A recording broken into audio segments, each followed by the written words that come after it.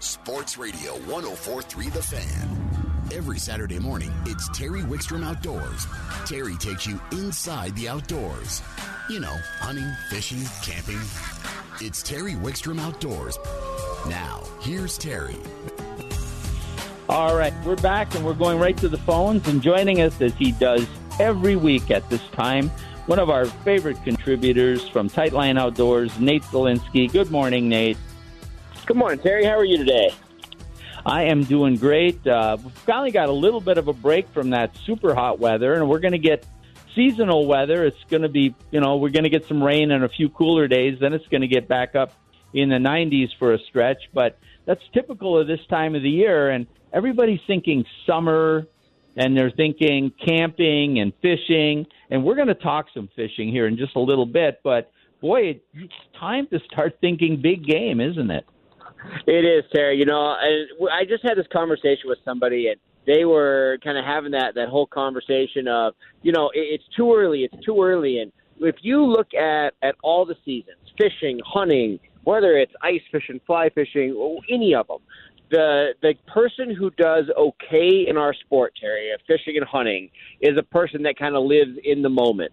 But the angler, the hunter, anybody that's really into it, if you start living one step ahead, if you can predict what's happening, if you're one step ahead of all the game, both fishing and hunting, that's what truly leads to unbelievable success and opportunity. And that's what we try to really talk about here on the show. It's good to kind of live in the bite, but if you're one step ahead of the bite, one step ahead of the animals, that's what truly is going to open up an entire world of opportunity, of successful outings in both fishing and hunting. And that's why we talk about this. And with that being said, we always wait to really get full-blown into hunting until the young of the year are born. It's kind of one of those things. It's kind of a whole project and plan that I've put together over the last 20 years.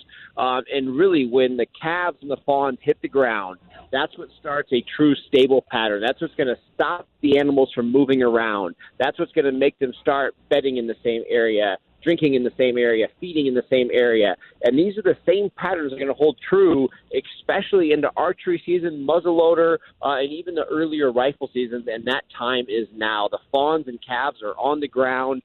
So with that said, it is now time to start thinking about that upcoming hunting season. And I'm not saying you have to dedicate your life to it, but you are definitely now prepping some gear. If you're going to if this is that year we're going to get a new bow, all of our equipment is still extremely limited. We thought it was going to be a one-year thing with COVID. It's not. We are still really struggling to keep up with gear. So, if this is your year to get a new archery setup, you need to do it now because, you order it now, you might get it in a month, and then obviously it takes a while to learn new setups, to dial in new arrows, tune broadheads.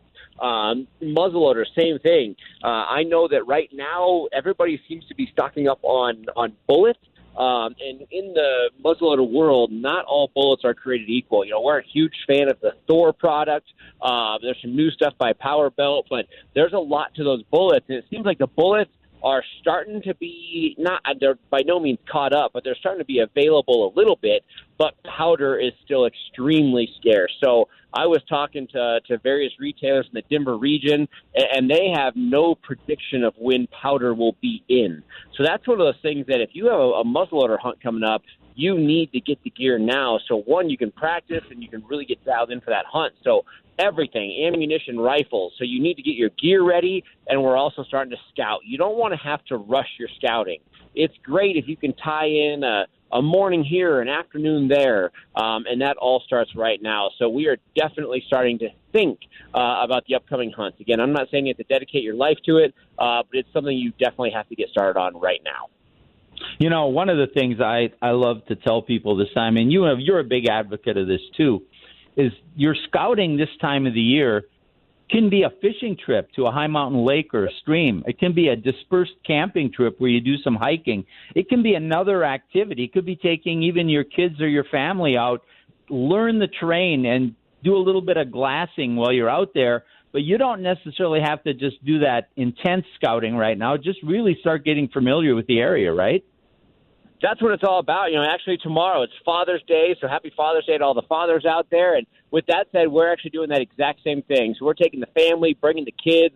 There's a small pocket of a bedding area and this small drainage that I've been looking at because I've been doing a ton of digital scouting, looking at it on Google Earth, and it's a spot that I'm planning on hunting this year. And I just want to get kind of a lay of the land. I want to truly look at the terrain. I want to look at the trails going into it. And exactly, so we're taking the family, taking the kids, going to make it a good trip. We'll look for some antler sheds and make it fun. You do not have to make it dedicated. And I tell people all the time, go camping or rent a cabin or a hotel. Bring the family in. You can sneak away. Whoever's hunting, sneak away for an hour or two in the morning. It gets light at 5 a.m. now. So you can scout from 5 to 7 a.m. when the animals are on their feet and active. And you can usually get back to wherever you're at, by breakfast time. Spend the whole day with family, making it fun, fishing, hiking, whatever. But you can still accomplish those scouting goals. So tie it into activities so you're not just dedicated, again, to the hunting and making it so overwhelming.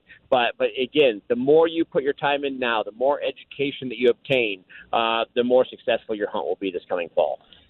Great time to do some photography. The pictures you can look at after you get back, and you may even see things in those pictures you didn't notice when you were scouting, and you have fun taking pictures. Before we move on, I want to talk some walleye fishing with you, but before we move on, you are doing a big game series for Parks and Wildlife. Quickly tell us about that.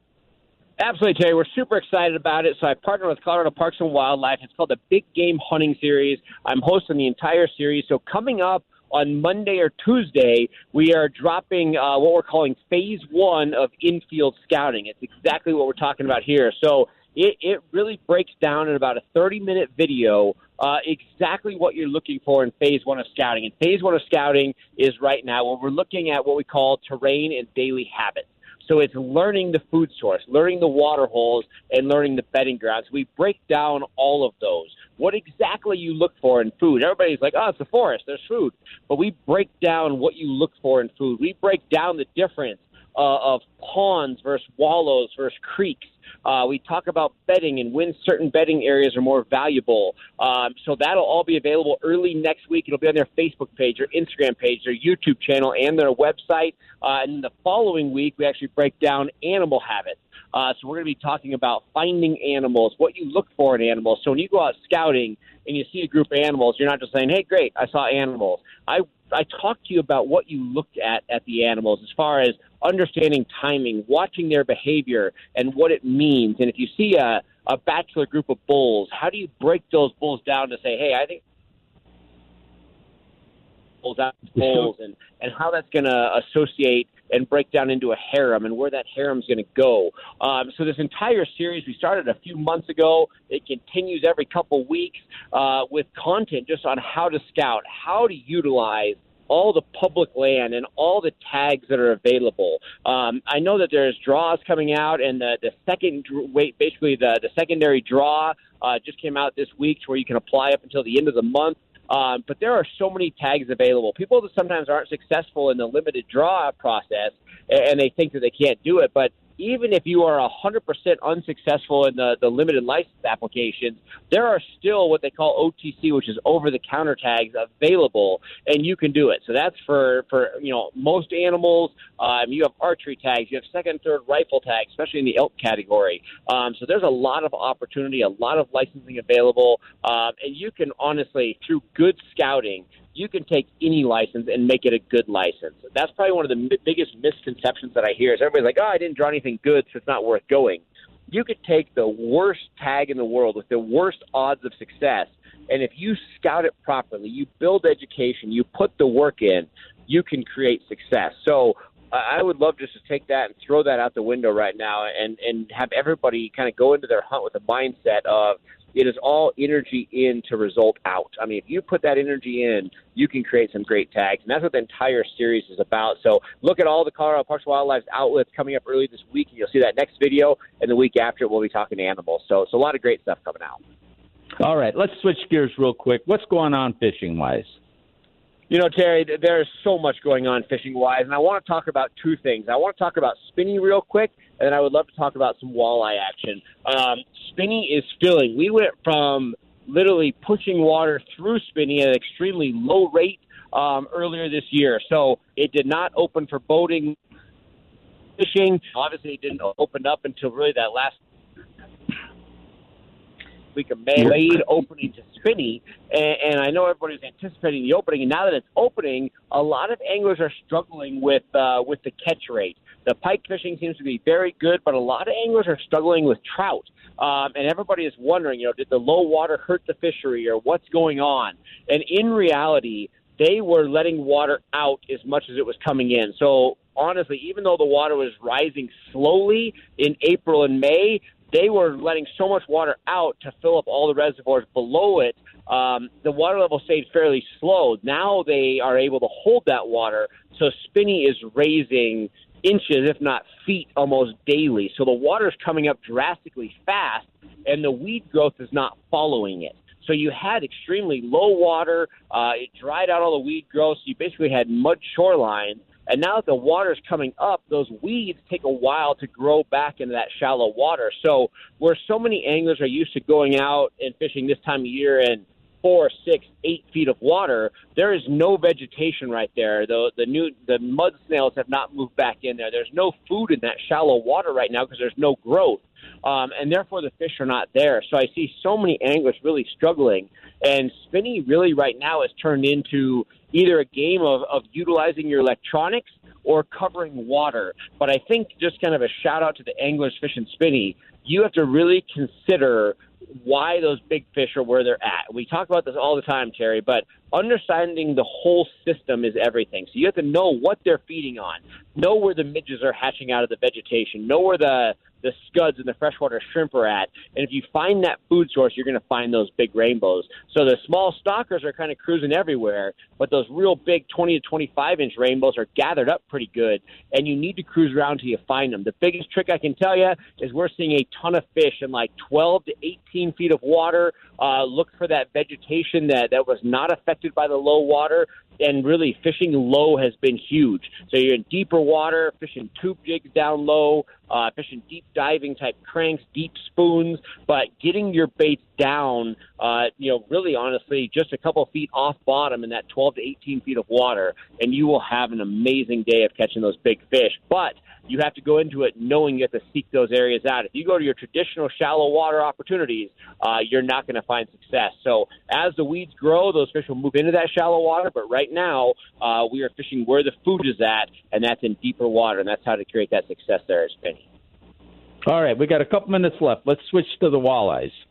All right, Terry, it is that magical week. You and I talk about this every year. Fishing has been miraculous for weeks on end now, but we are officially at the point to where last year's shad are too large for that average walleye. And when I say average walleye, we all know what I'm talking about. We're talking about that 17.5-inch male, that 18-inch female, but when those sub-20-inch fish hit this time of year, the shad from last year are approaching 4.25, 4.5 inches, even bigger, 5 inches. And those 20-inch fish and less are struggling to feed on them because the bait fish is too large. And these fish are hungry. I don't want to say they're starving because that kind of puts a negative word out there, but they're hungry. They're on limited food source, and they are now switching gears and feeding on anything they can.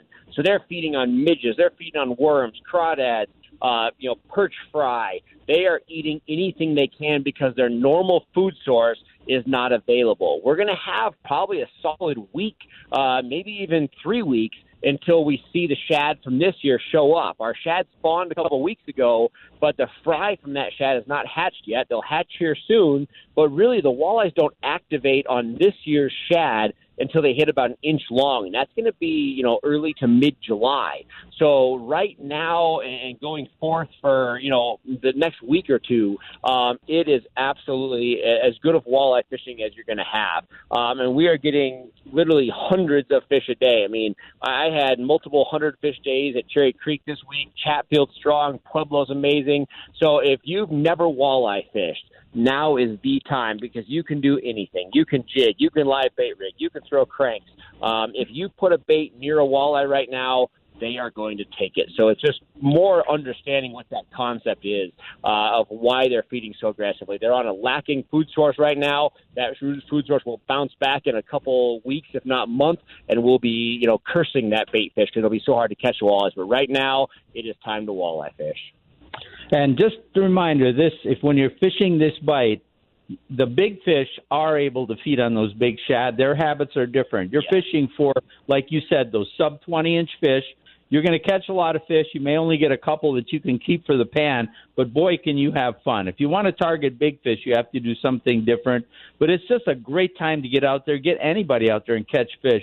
And like you said, it'll last a while, and then it's going to change.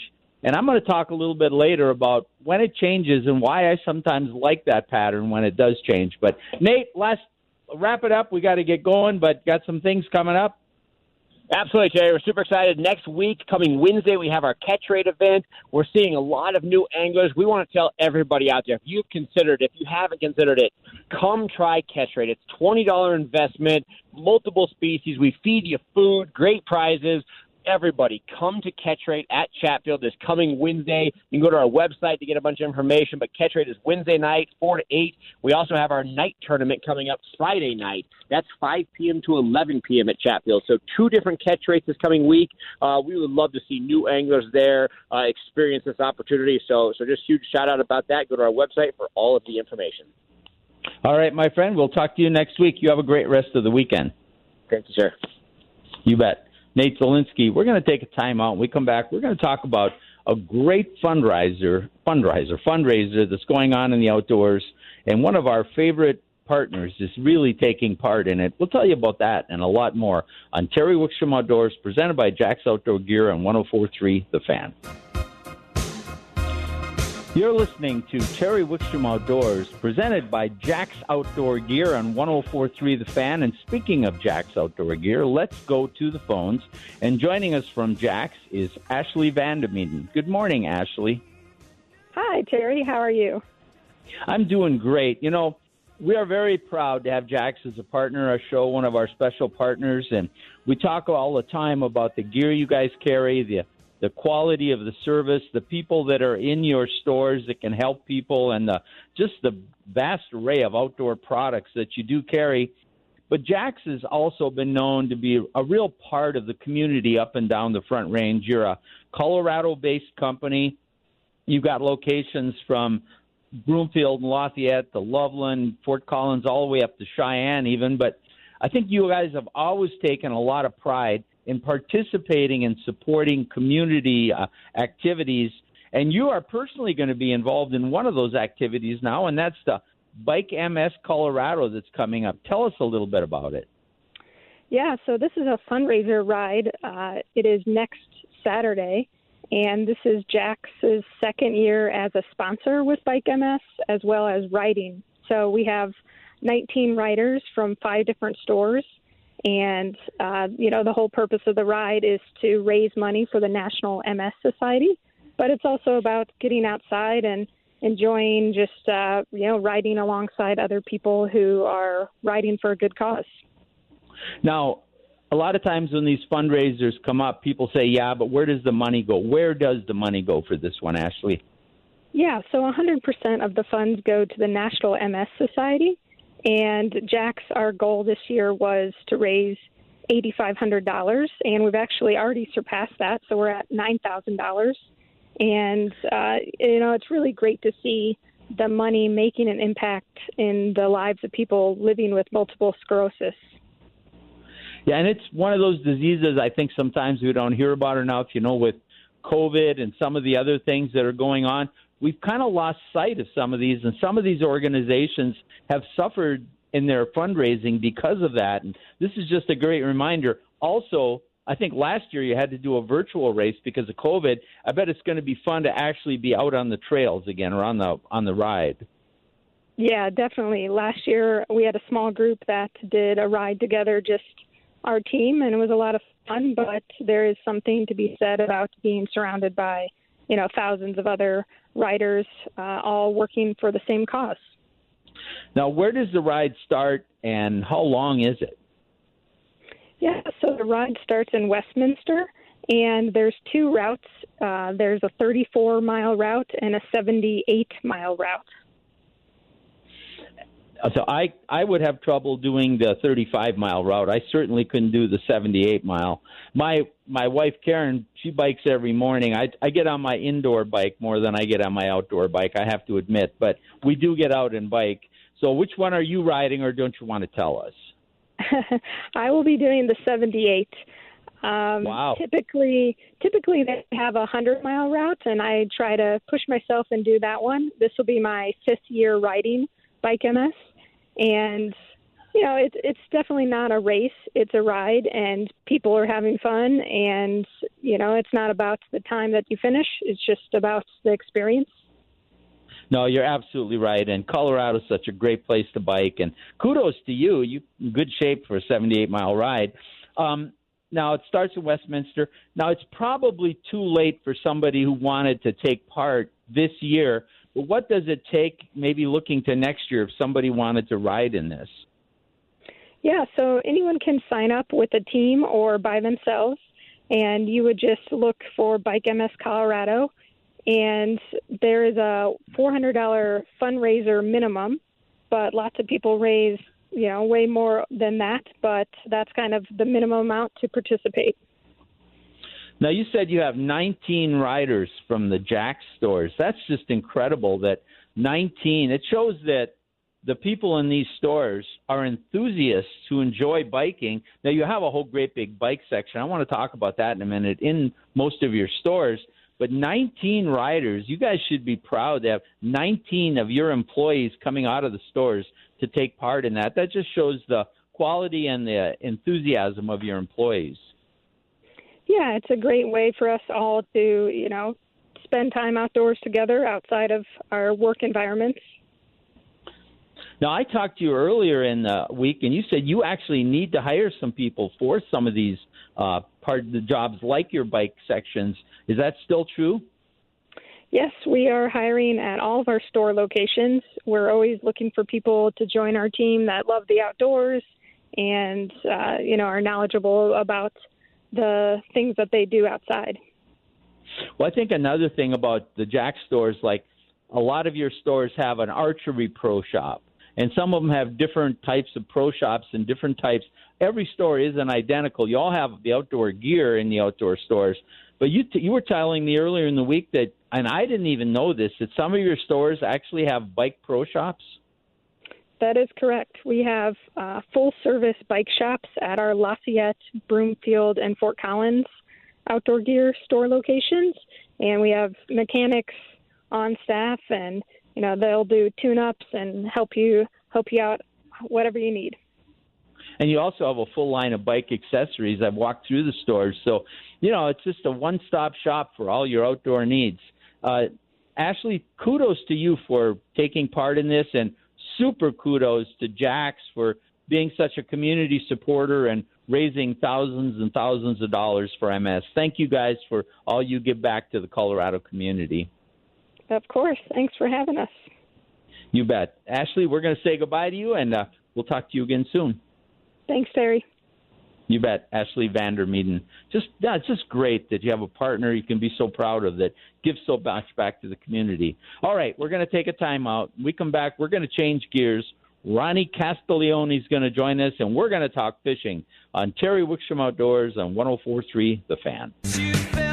Last time we got an upbeat Eagles song going on there. Ronnie's just going to have to wait a minute while we listen, Kyle. Remember this, my girl. When you look up in the sky, you can see the stars and still not see. All right, I better start the show, or I'm going to start singing along. We'll lose our audience.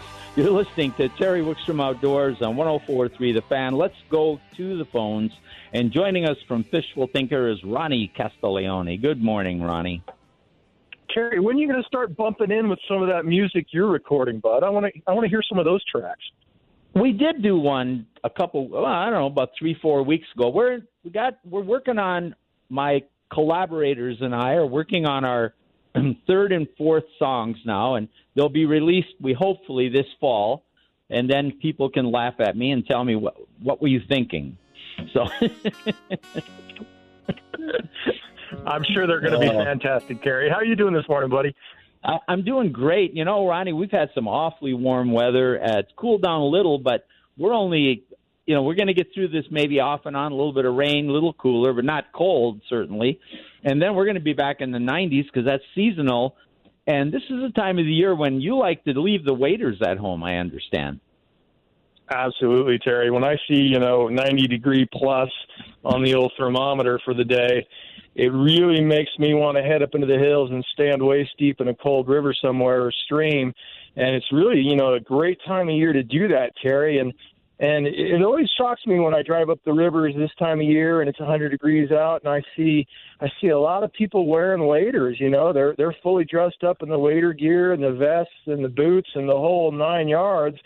And I'm just thinking they're missing half of the experience when they go up there and they dress like that, Terry. This time of year when it's super, super hot out, half the reason I'm going to head up there is so that I can feel that cold river on my legs, Terry, and cool me off and look around and see the beautiful scenery and just enjoy Colorado for its best. And I catch a lot of fish this time of year, Terry, so it's definitely on my mind, and it's the time of year to head up and do it here in northern Colorado for sure.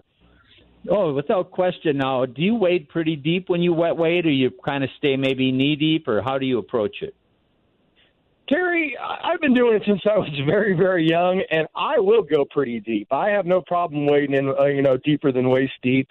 I'll read the river for sure and pay attention to the flows and not get into any dangerous situations. But if it's a slow meander and drift and I need to get out a little bit farther in order to make that cast all the way across, then I've got no problem wading out there and getting a little deep, Terry. I can tell you this, that when it's 100 degrees out, I'll find myself some nice little pools that are close in, and I'll sit down in them throughout the day and go ahead and get wet all the way up to my chest.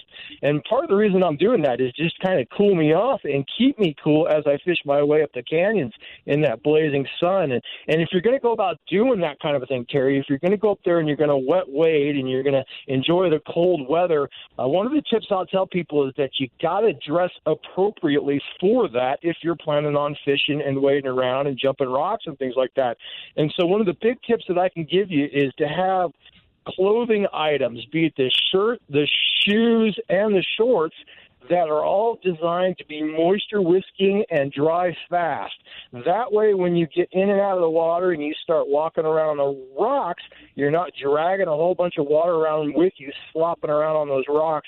That's a recipe for falling and getting hurt, Terry. So you want to be sure that your clothes, the water falls out of them real quick, that they don't hold on to them. If they're designed to dry rapidly, then they kind of work like an air conditioner. And as they dry, they cool you off as you go. And the shoes, Terry, it's very important that you wear a pair of shoes, be it hiking shoes, water shoes, something along those lines. They've got to be designed to drain water out of them almost instantaneously. You really want the shoes that have the holes in the bottom of them, the holes in the soles or the holes in the sides of the soles, some of that mesh or that kind of a thing down there, so that when you get those shoes wet, when you step out onto those dry rocks, you're not slopping a whole bunch of water around with you and you're not falling, Terry. So those are kind of some of my big tips.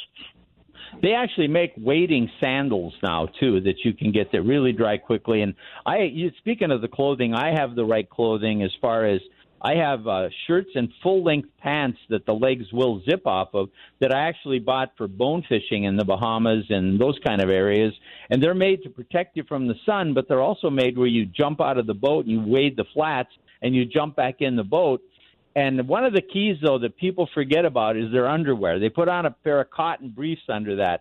Don't do that because they will get wetter than all get out. And you can buy some, like, synthetic or almost silk briefs that will dry just as quickly as the other clothing.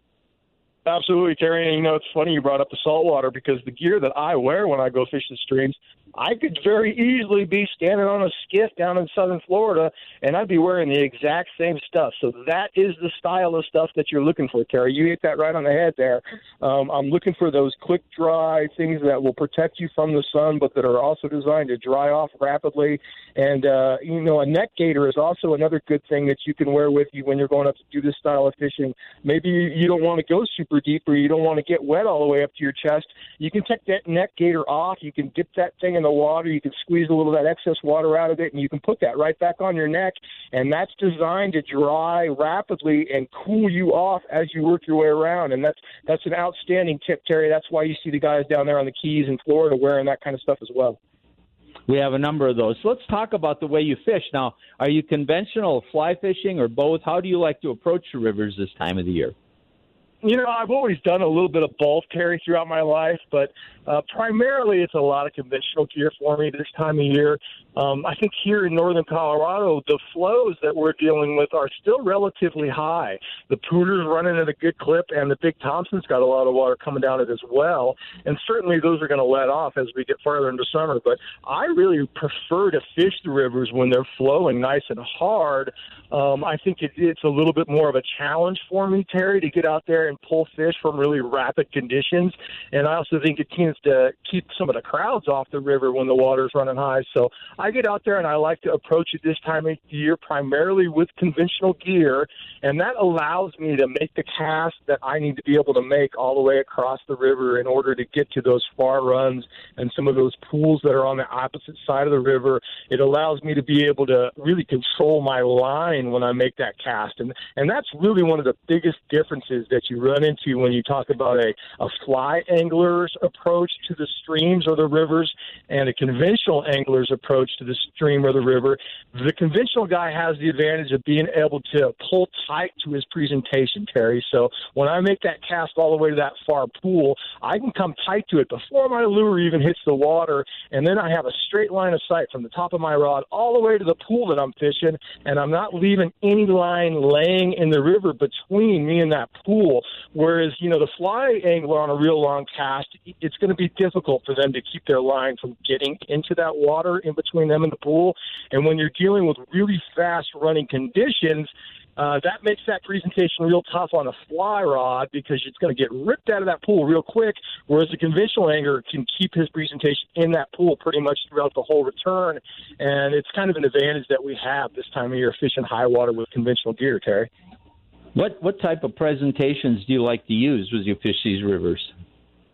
Well, there's really three that I usually am going to be with, Terry. A lot of times it's going to be a jig of some sort. So that's a jig is kind of a blanket statement. There can be a lot of things put onto that jig, and they can be a lot of different sizes. But a jig with something like a 2.5-inch gulp minnow, or maybe a 2-inch tube jig, or a variety of other little minnow-style baits that you can come across. Those tend to be the things that I go to first, Terry, especially when the water's high, because the pools tend to be kind of shrunk down. And so I want presentations that will work vertically through the water column in those real small, tight, fast-running pools, as opposed to something that will work horizontally through the water column. Now, if I get to a section of the river that's maybe got a larger drift or a larger pool, then that's where I'm going to think about maybe something like a small jerk bait or a small crankbait, something that I can cast in across that pool and work back through that flow. That's an excellent opportunity. And then there'll also be times that I'll go to a split shot rig and I'll put something, let's say maybe a foot to 15 inches below something like a BB size split shot. And a lot of times I'll tie maybe some of the streamer patterns or some of my leech patterns or things like that I would also be utilizing with my fly rod. I can make those same presentations on my spinning gear with a split shot. And that can be very, very effective to get into some of those runs and drifts that are difficult to approach. And talking about those leeches and those streamers that you put a little split shot ahead, what's making a big comeback now? You talked about the gulp minnow. You and I fish with that a lot. But there's some areas, these rivers, where you can't have scented baits. Now, you can get unscented plastics, but something that I've talked about maybe over the last 5 weeks, 2 or 3 times with different people, is we're starting to see hair and marabou jigs make a comeback. And you can fish those anywhere that you can fish a fly, and you can even tie your own, but a lot of stores starting to carry them. And hair and marabou jigs can be a great trout presentation. They really can, Terry. And just about every winter, I find myself tying hundreds and hundreds of them up and giving them away and utilizing them throughout the year for the smallmouth walleye. Tying them and giving them away. I don't remember getting any. Well, Terry, you actually got to come out and go fishing with me in order to get some. But All right. but absolutely, Terry, tying hair jigs, feather jigs, things like that. There's a variety of patterns. I can tell you this right off the bat: the pattern that I've tied for years and years and years onto my jig heads that has been the most effective for me for a variety of fish is just a clouser minnow pattern. You take that exact same pattern that you tie for a clouser, and rather than putting it on a hook with some sort of a lead head type thing or eyeballs that they have, you go ahead and put that on a jig head and tie the body the exact same way, Terry. That is a deadly presentation on a conventional rod. It works in fresh water. It works tremendously well in salt water. That clouser minnow tied to a jig will get her done for a variety of species, and the trout will absolutely jump all over that. I'll give you this little tip right here, Terry. If you're new to tying the hair jigs, the marabou jigs, the feathers, things like that, especially when you're dealing with trout or you're dealing with river situations, it tends to be that people that are new to that tie their jigs a little too bulky. They put too many feathers on them. They put too much hair on them. They tend to make them a little too fluffy. That really slows down the sink rate when you tie them too fluffy like that, and it doesn't allow the jig really to get that streamlined look that you're looking for. Less is more a lot of times when you're going to try to tie those presentations and utilize those, and that's kind of one of the big tips that I give people a lot of times when they talk to me about tying up my hair jigs. I think that's a tremendous tip, Ronnie. Ronnie, before I let you go, anything else you've heard about? Any bites, any fishing going on, maybe at Horsetooth or Boyd or Carter? Horsetooth is fishing very, very well. However, Horsetooth's getting a lot of pressure right now, Terry. The water is very, very high, and there's a lot of people up there pounding the banks. But the fishing can be very, very good. It tends to be that there's a morning bite and evening bite. I'd suggest people maybe downsize their presentations a little bit if they're having trouble catching a lot of fish.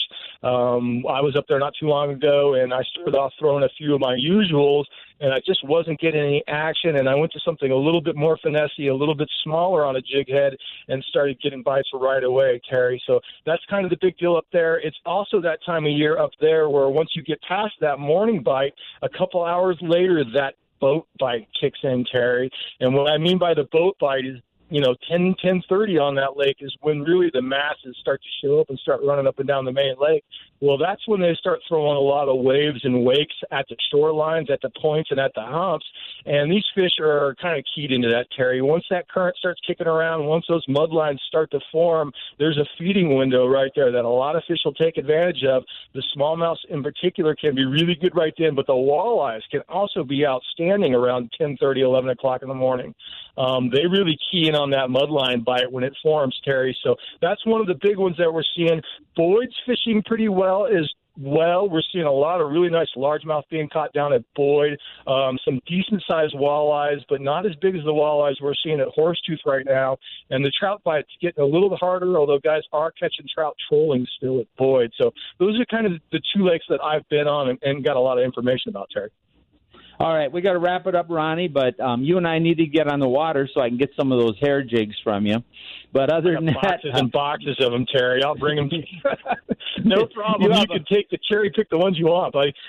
You have a great rest of the weekend. We'll talk to you soon. All right, have a good one, Terry. All right, Ronnie Castiglione from Fishful Thinker. We're going to take a time out. When we come back, we'll wrap up this week's edition of Terry Wickstrom Outdoors on 104.3 The Fan. All right, you're listening to Terry Wickstrom Outdoors on 104.3 The Fan, presented by Jack's Outdoor Gear. We're going to wrap things up. A couple things. Number one, always follow us on Facebook. Terry Wickstrom Outdoors on Facebook. I will post several of today's segments as podcasts on our Facebook page. We carry the Colorado fishing report on our Facebook page. If I get out on the water, I put firsthand reports of what we did and how we caught them on our Facebook page. And then we'll let you know about upcoming special guests on our Facebook page. So if you really want to stay in tune with the show, follow Terry Wickstrom Outdoors on Facebook. We try not to overwhelm you. Most of the time, we're lucky if we do one post a day. We don't send out 10 posts and even every day. We just try to get good information in your hands. And also our YouTube channel. We post every time Karen adds a new video to our YouTube channel, she posts that on Terry Wickstrom Outdoors on Facebook. But the Best of Fishing with Terry Wickstrom, our YouTube channel, a lot of that was filmed right here in your backyard in Colorado. The last thing I want to say is we get deeper into summer, we're going to have more and more of you getting out, and we want you to get out. But there's so many things. I see this headline over and over. I've got it in front of me on my computer.